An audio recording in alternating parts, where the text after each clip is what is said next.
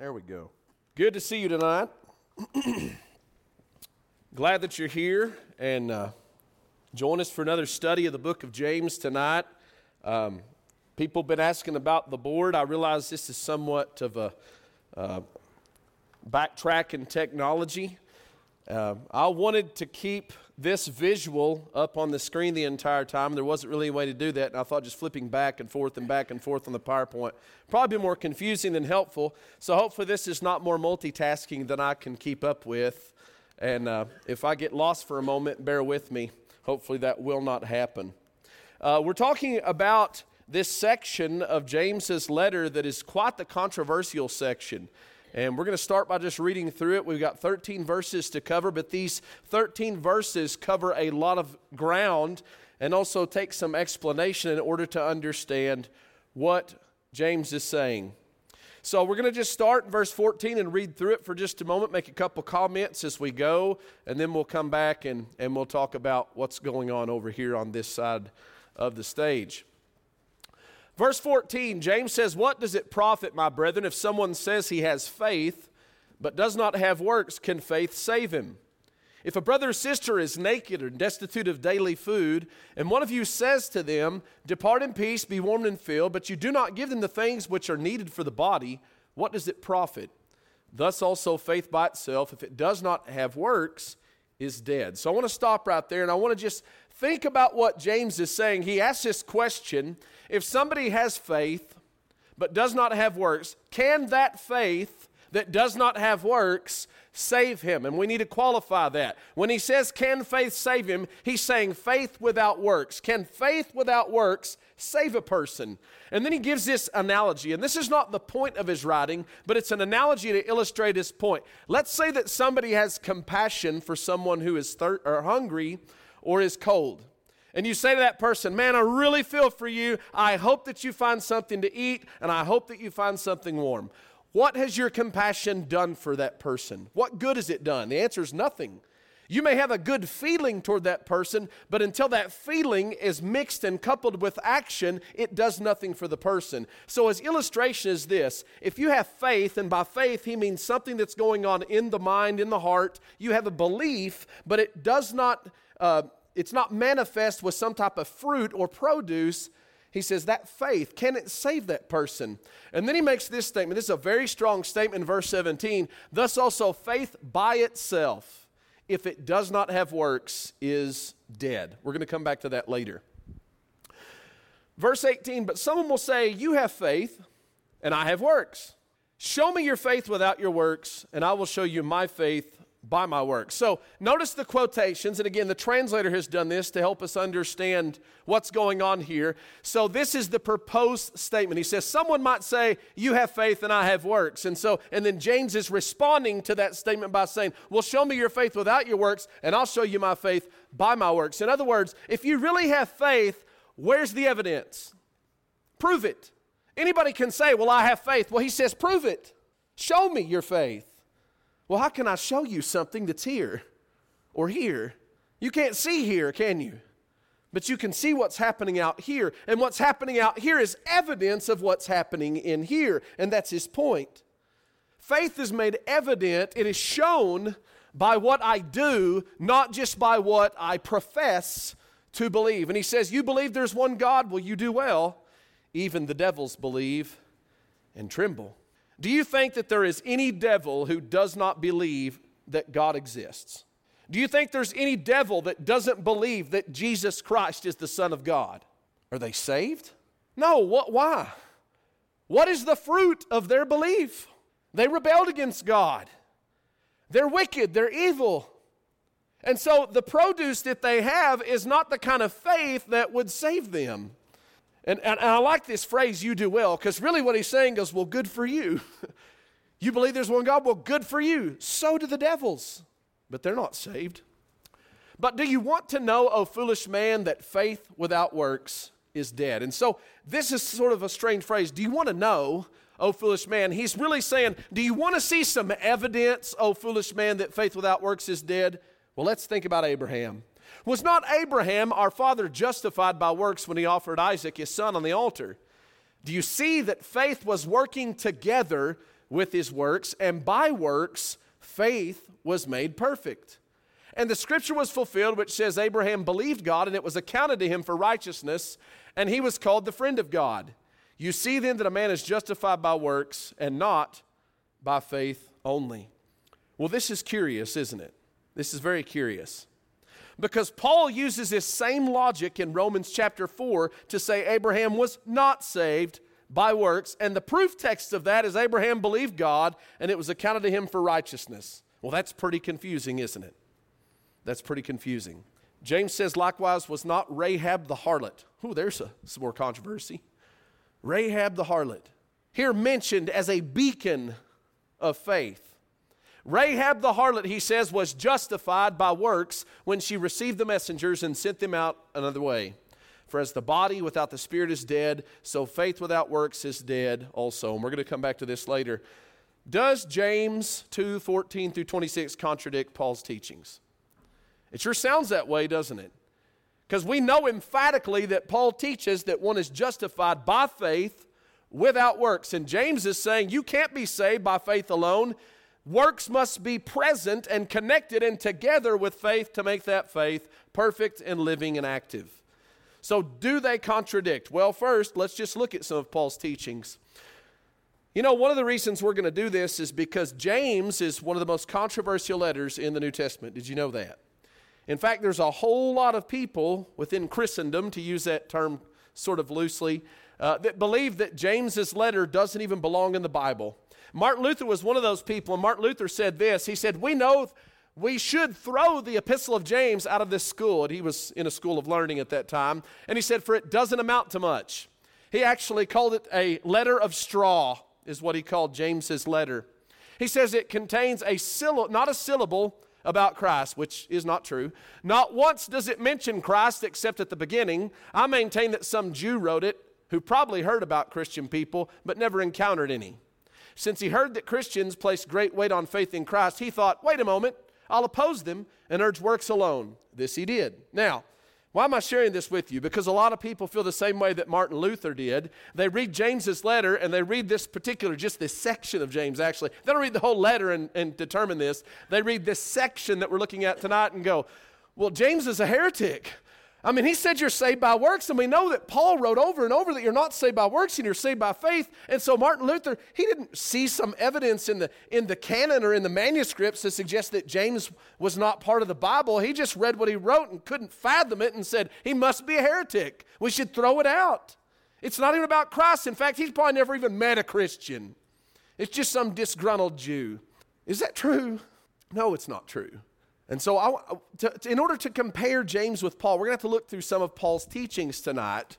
So Paul, Ephesians chapter 2, verses 8 and 9, he says, for by grace you have been saved through faith, and that not of yourselves, it is the gift of God, not of works, lest anyone should boast. Now I'm going to scribble all over this board, so please bear with me on that. Hopefully it's more helpful than it is a distraction. Here's what Paul says.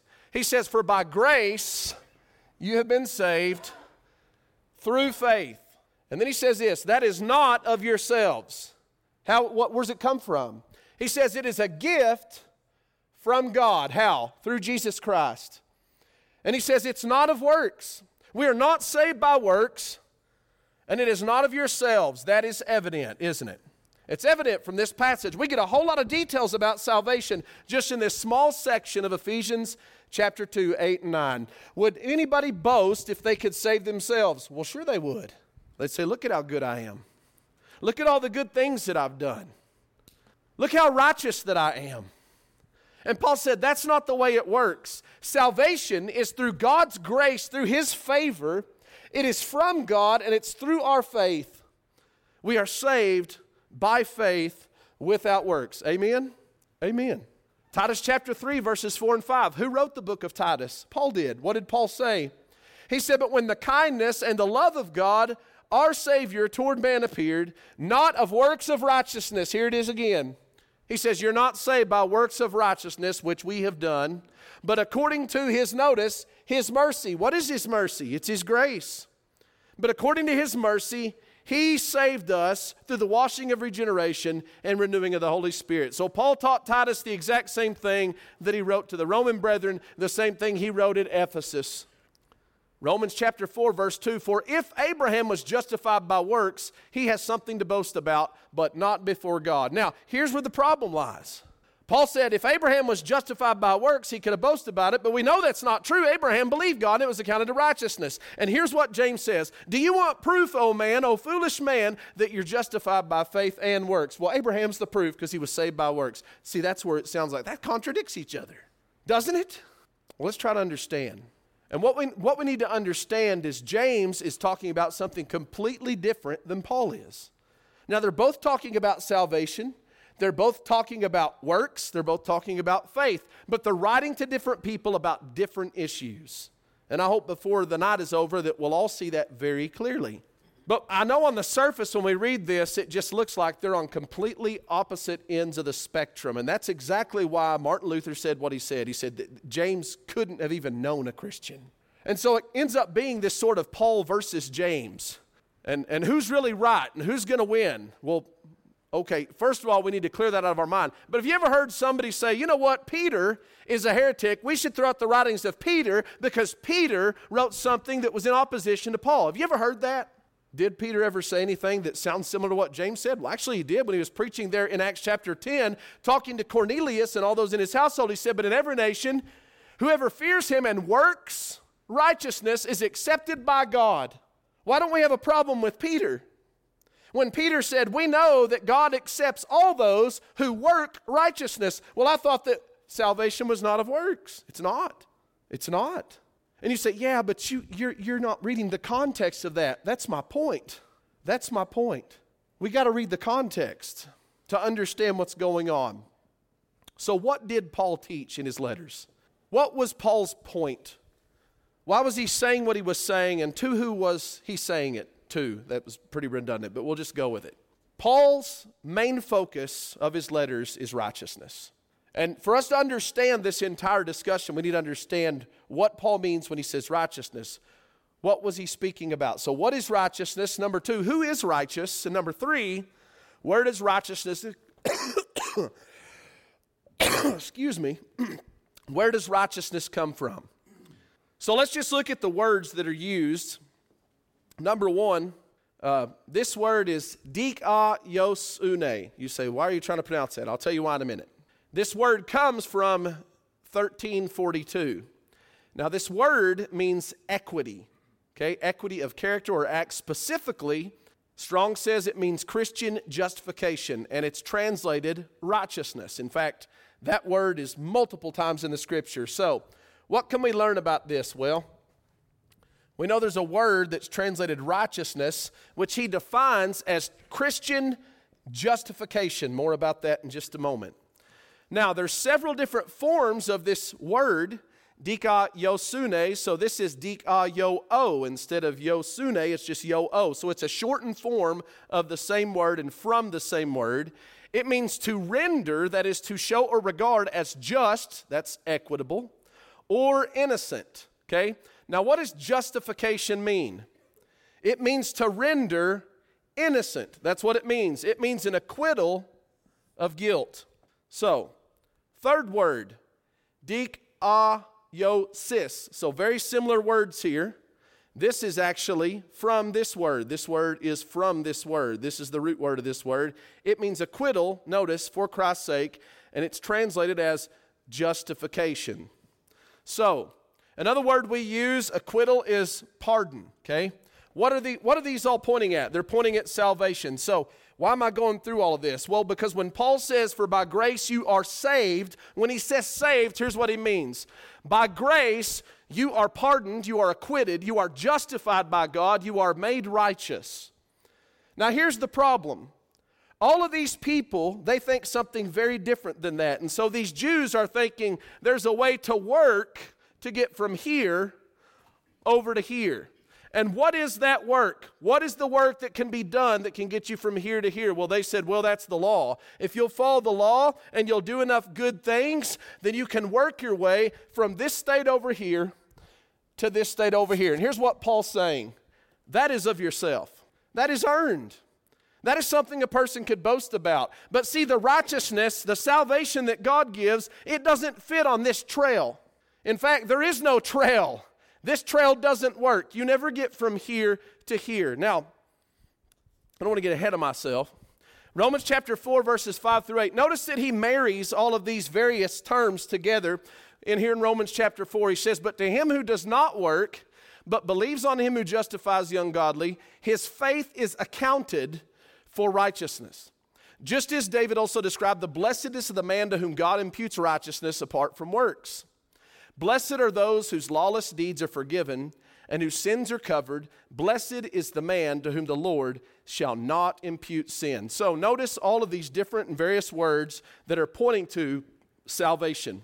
He uses the word justify, which means to clear from guilt. The word righteousness, which we just looked at a moment ago, Christian justification. He uses this phrase, lawless deeds are forgiven, sins are covered. What is he pointing to? Acquittal and pardon. And finally, he says the Lord does not impute sin. What does that mean? Does not impute sin. It means he doesn't count that person's sin against them. Now, has somebody ever sinned against you? Yes, right? Somebody sinned against you. And when you forgave them, what did you mean? I will no longer count it against you. Did they sin? Yes. Did it happen? Yes. Do we remember it happened? Yes. So really they're guilty. We've just decided they're not guilty. Well, why? Because we've decided to count them as not guilty. And here's the thing. When God counts us as not guilty, He's just imputing righteousness to us. It's not something that we have earned through our performance or through our keeping of works or law. It's not something we gain through the goodness that we have. It's something that God gives us by His grace through Jesus Christ in accordance to our faith or our belief. Notice, again, God justifies the ungodly. Why? Because we're lawless and we're sinful. This is where we're at. This is where we're at without Jesus Christ. And without Jesus Christ, you'll never move from here over to here. It won't happen. Does everybody agree with that? We cannot be justified and pardoned without Jesus Christ. Why? Because not a one of us is righteous. Not one person is innocent. Not one person is pure. Not one person is free.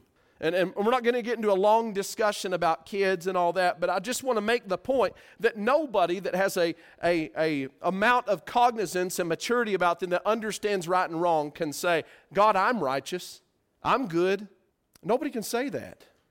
And so we got a problem. Everybody is over here and needs to be over here. So what's Paul's answer? He says, for all have sinned and fall short of the glory of God. Now listen to this. Being justified freely by His grace through the redemption that is in Christ Jesus, whom God set forth as a propitiation, that means a reconciling factor, to demonstrate what? To demonstrate His righteousness. That's the righteousness of God. And so God demonstrates His own righteousness, His justice, His equity by saying, I'm going to forgive man's sin, but in doing so, I must pay for sin. I must redeem that sin. Where's the redemption down here? There is none.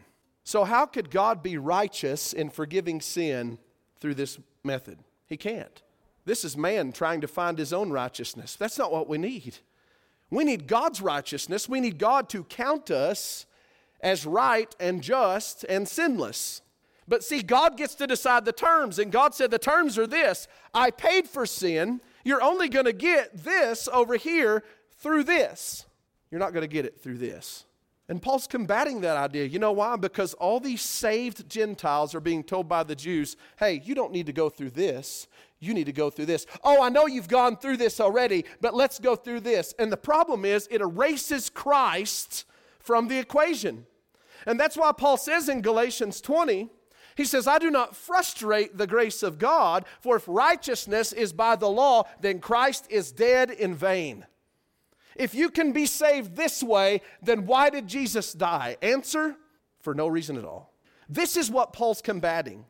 He's writing to these churches, and mostly his audiences are Gentile. So when you read through Romans, you read through Galatians, you read through Ephesians, you read through Colossians, you read the Hebrew letter, this is the thing that he's dealing with. Are people wanting to go back to Moses' law to find their righteousness? And he says it's not possible, because righteousness comes as a result of faith in the Redeemer. Faith in Jesus Christ. Can you be saved without faith? No. And that's his point. We're saved through faith in Jesus Christ, not by works which we have done. God sent Jesus to die on the cross to demonstrate at this present time also his righteousness. Why? That he might be just and the justifier of the one who has faith in Jesus. Where's boasting then? It is excluded. By what law? Of works? No, by the law of faith. Therefore, we conclude that a man is justified by faith, listen, apart from what? Deeds of the law. When Paul was talking about not being saved by work, he was talking about a very specific heresy. That you could be saved without this. You needed to be saved through this down here. And he says, that's not possible. You can't be saved this way. You need to abandon this and go back to this. Look toward Jesus. Don't look within. Don't look toward Moses. We know what God said to Peter and James and John on the mountain. When Jesus was glorified, he said, let's build 3 temples, one to you, one to Moses, one to Elijah. And what did God say? This is my son, hear him. What was God saying? Don't look toward Moses. Don't look toward the prophets. You look at Jesus. These people were looking back at Moses. And then they were looking here to see if they were good enough. You know what the answer is? No, you're not. You're not good enough. Because good enough is not what righteousness is. Righteousness is not, I've reached a level of goodness that God now accepts. Righteousness is God looks at me and doesn't count my sin against me. He's acquitted me, he's pardoned me, he's justified me. That's righteousness. That's their fundamental misunderstanding. They didn't understand righteousness. How do we know that? Well, it even brings it to a head in Romans chapter 10. Notice, he said, brethren, my heart's desire and prayer to God for who? Israel. Is that they might be saved. Why do he say that? Because they're not saved. Now, there were some of them that were saved. They're called the remnant. You can read about that in chapters 9, 10, and 11. The remnant. Who were the remnant? They were the ones that accepted Jesus. They were the ones that believed in Jesus. They were the ones that had faith toward Jesus, but there were some that didn't have faith toward Jesus. And listen, Israel is not the nation of God today. It's not. It's not the nation of God. The church is the nation of God. We are the holy nation. And it's not that God doesn't love the people in Israel. He loves everybody. He loves the whole world. But listen, Israel rejected God's son, and Paul is lamenting that by saying that's exactly what I want for them to do, but they won't do it. Why? He says, I bear them record, or I bear them witness. They have a zeal for God, but it's out of ignorance. It's not according to knowledge. What were they ignorant about? He says, for they being ignorant of God's righteousness and going about to establish their own righteousness, have not submitted themselves unto the righteousness of God. They've rejected the gospel, and instead they're seeking righteousness through their own works, their own deeds. And you know what people are left with when they try to seek their own righteousness? They're weighed in the balance and they're found wanting, because they have no means of being covered and acquitted and pardoned. No means. We even read about this in Antioch. In Acts 15:1, a certain man came down from Judea and taught the brethren, certain men rather, plural, came down from Judea and taught the men, unless you are circumcised according to the custom of Moses, you cannot be saved. Well, what's that? That's this right here. Who are they talking to? People that had already submitted themselves to this right here. They're talking to people who are Christians. Oh yeah, that's good up there, but you got to do this too, or you can't have this. They already had this. But it went even further than that. Some of the sect of the Pharisees who believed rose up saying it is necessary to circumcise them and to command them to keep the law of Moses. So they took it even further. So when you read through Paul's letters and you're seeing all this about the law and about circumcision, you know what that's about? This right here. He's not trying to reinforce those things. He's trying to say move away from those things. He even told the Galatians, I'm afraid for you because you want to go back to this system. Why? Because you're frustrating the grace of God. You're taking your emphasis and your focus off of Jesus and upon God's righteousness and his gift, his free gift, and you're putting it back on performance. And performance will never get you from here to here. Not once. So finally, talking about Paul's teaching, 2 Corinthians 5, 19, 21. I think this verse, set of verses out of all verses, to me, help explain what righteousness truly is and where it comes from. 2 Corinthians chapter 5, 19 through 21. That is that God was in Christ, or was working in Christ. What was he doing? Reconciling the world unto himself. Do you see that? He's a propitiation, the atoning factor. God was in Christ reconciling the world, the sinful world, to himself, not imputing their trespasses to them, and has committed to us the word of reconciliation. What is the word of reconciliation? It's the gospel. It's the gospel of Jesus Christ. You know what this is down here? It's an ignoring of the word of reconciliation. It's an ignoring of the gospel. He says, now then we, as ambassadors for Christ, as though God were pleading through us, we implore you, or we beg of you on Christ's behalf, be reconciled to God. Well, that's interesting, isn't it? He says, see, God was in Christ working reconciliation, bringing the world to himself, and we are ambassadors of Christ, and it's like God speaking through us, and we're talking to you in Christ's stead, and here's what we say to you: be reconciled to God. How? Not that, but listen very closely, verse 21. For he has made him, that's Jesus, sin. He made him sin. Not he made him commit sin, he made him into sin. He made him who knew no sin, who was innocent, who was already over here, Jesus. He didn't need pardon, but he was righteous already. He made him who was righteous guilty. What's that mean? He counted sin against Jesus. Why? So that we, who are sinful and ungodly, could be made the righteousness of God in him. The only way that sinful man is righteous is to be given a righteousness he does not deserve. And that righteousness is not ours. And we never need to forget that. There's a whole room full of righteous people in this room tonight. That righteousness is not yours. It is Christ's. And he put it on you. And he counts it on you. But in reality, we are guilty and we are sinful. But God views us through the righteousness of his Son, and instead placed our guilt upon Jesus. That's what Paul's writing about. Okay, so we went through all that. Why did we go through all that? We're talking about James 2. It's not going to take us long to get through James chapter 2. We already went through most of it, and we're going to explain some of it as we end. But let's go back really quickly and establish some facts. Righteousness is being declared as innocent or just. We can never do enough good works to be acquitted from our guilt. Number 3, righteousness comes from God through Christ, not from man. Receiving acquittal is through our faith in Christ. And number 5, we cannot be righteous without Christ. Would anybody argue with that? Neither would James. Neither would James. James agrees with all those things. He's not making a case that you're saved this way instead of this way. You know what he's saying? We understand this, but don't throw the baby out with the bathwater. That's all James is saying. Don't think that when you understand that you're saved by faith, that means it just happens in here. That's not true. Someone says, you have faith, and I have works. He says, show me your faith. Show me the evidence of your belief. How do you know if somebody believes? How does God know if somebody believes? You say, well, he can look in the heart and he can determine that. Well, that's true, he could, couldn't he? But see, that's not good enough for God. He wants to see your faith. How do you know that? I say James 2. You say, well, we're still not sure James isn't a heretic. Okay, we're getting there. Show me your faith, he says. You have faith? Show it to me. So what's James talking about? A faith that can be seen. That's what he's talking about. And then he says this, but do you want to know, O foolish man, that faith without works is dead? What faith is he saying will not save a person? Did James say you're not saved by faith? No, he says you're not saved by faith that's not seen. You're not saved by faith that is dead. James never says you're not saved by faith. Not one time. People read into that. In fact, he says something quite different. He says, was not Abraham our father justified by works when he offered Isaac his son on the altar? Is he saying Abraham was not saved by faith?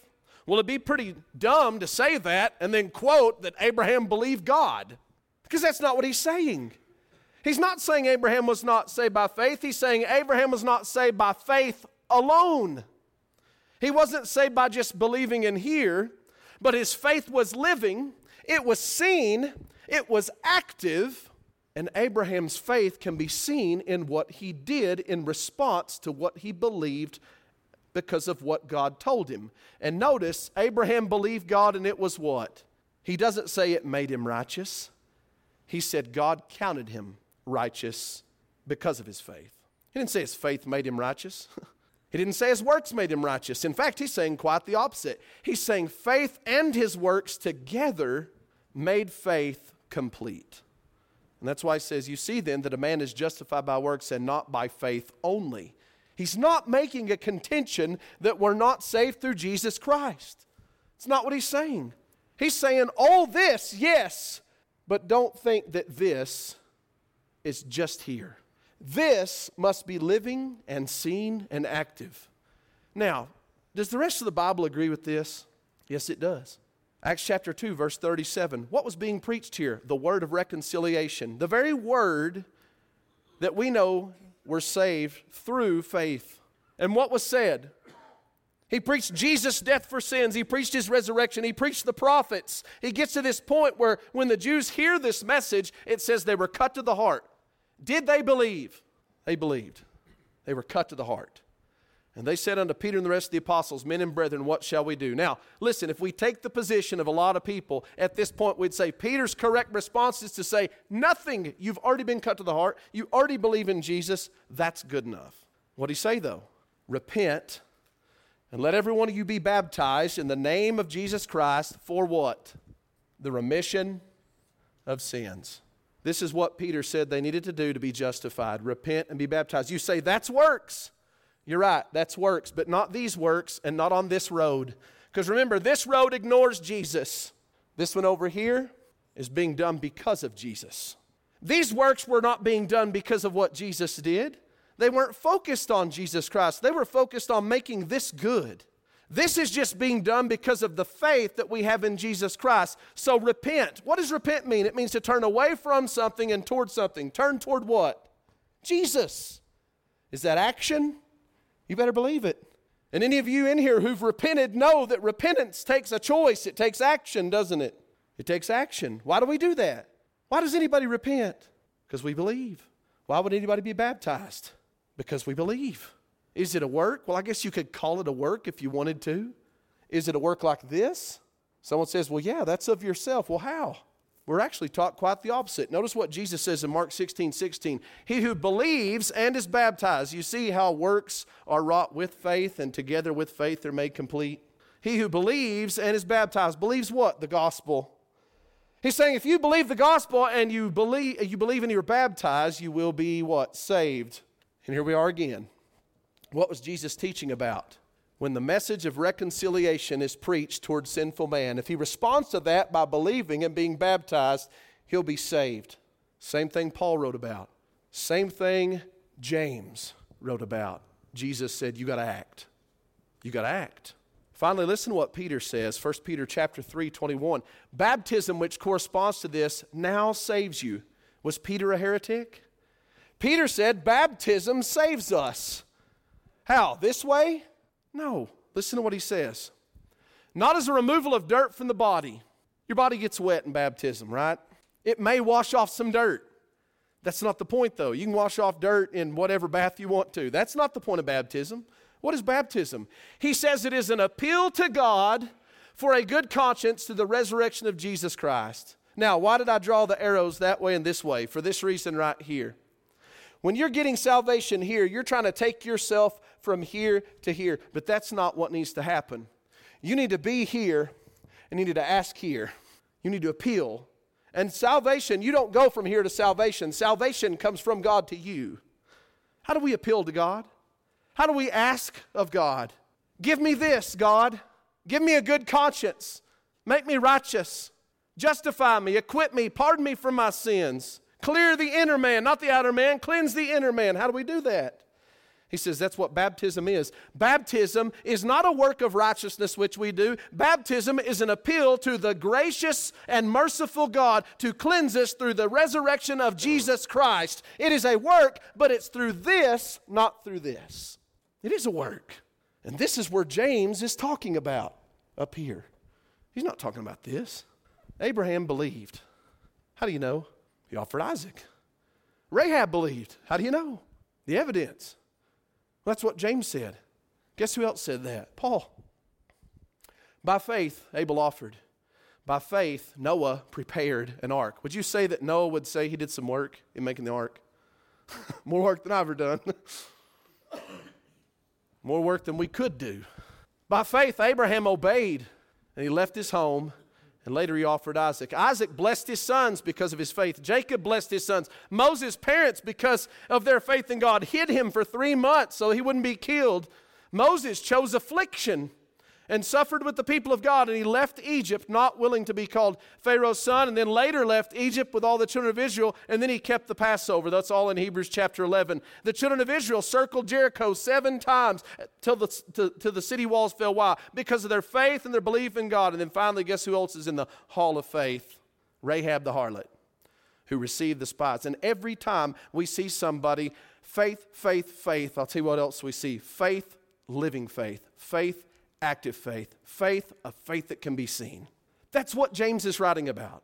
James is not a heretic. He's not contradicting what Paul said. He's writing toward a view of Christ. Paul is writing toward Christ and also toward this view right here. James isn't even discussing this. He's not even talking about this. It's not in his letter. He's not looking toward this. He's not combating that. But Paul was. James is combating the opposite extreme that, I'd say by my faith, all I have to do is believe in Jesus. And I'll tell you, we got a lot of people there today that think just because they believe Jesus Christ is the Son of God and they said a prayer that they're going to be saved. And I'll tell you, the Bible doesn't teach that. The Bible teaches quite the opposite. What does it profit, my brethren, if someone says they have faith but does not have works? Can faith save him? The answer is no. No. You can't just believe in here and not do anything out here.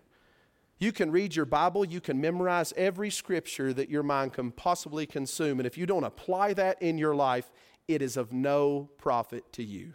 And you know what? That's exactly what we read in the first chapter. Be ye doers of the word and not hearers only, deceiving yourselves. For if anyone he observes himself, then he goes his way and immediately forgets what kind of man he was. But he who looks into the perfect law of liberty and continues in it, and is not a forgetful hearer, but a doer of the work, this one will be blessed in what he does. Not only do you have to repent, not only do you have to be baptized into Jesus Christ, but listen, you must give your life to him. You must read his word daily. You must read his word, and when you read it, you memorize it, and you put it in your heart, and that heart flows out in your life, and it changes the way you think, the way you speak, and the way you act. It's the evidence that we are servants of Jesus Christ. You must have a living, visible faith to please God. Last scripture, 2 Corinthians 7:1. Paul didn't teach anything different. This is what Paul wrote. Therefore, having these promises. What promises are you talking about? It's right here. Therefore, having these promises, that God will make us his people, and he'll be with us, and he'll be our God. He says, let us cleanse ourselves from all filthiness of the flesh and spirit, perfecting holiness in the fear of God. Now, don't misunderstand what Paul's saying. He's not saying that a man can do this. When he says cleanse ourselves from all filthiness of the flesh, he's saying turn away from sin. Quit living in sin. Separate yourself from the worldliness. And you need to move toward God. Why? Because we fear God. Yes, this is a powerful motivator. It should be the motivator in our life. But you know what? We don't need to forget this. Because here's the reality. When God comes back to judge, you know who else he's going to judge? The unfaithful. The unfaithful. That's exactly what the Hebrew writer writes about. God expects his people to follow him. Not just believe he exists, but that he is a rewarder of those who diligently seek him.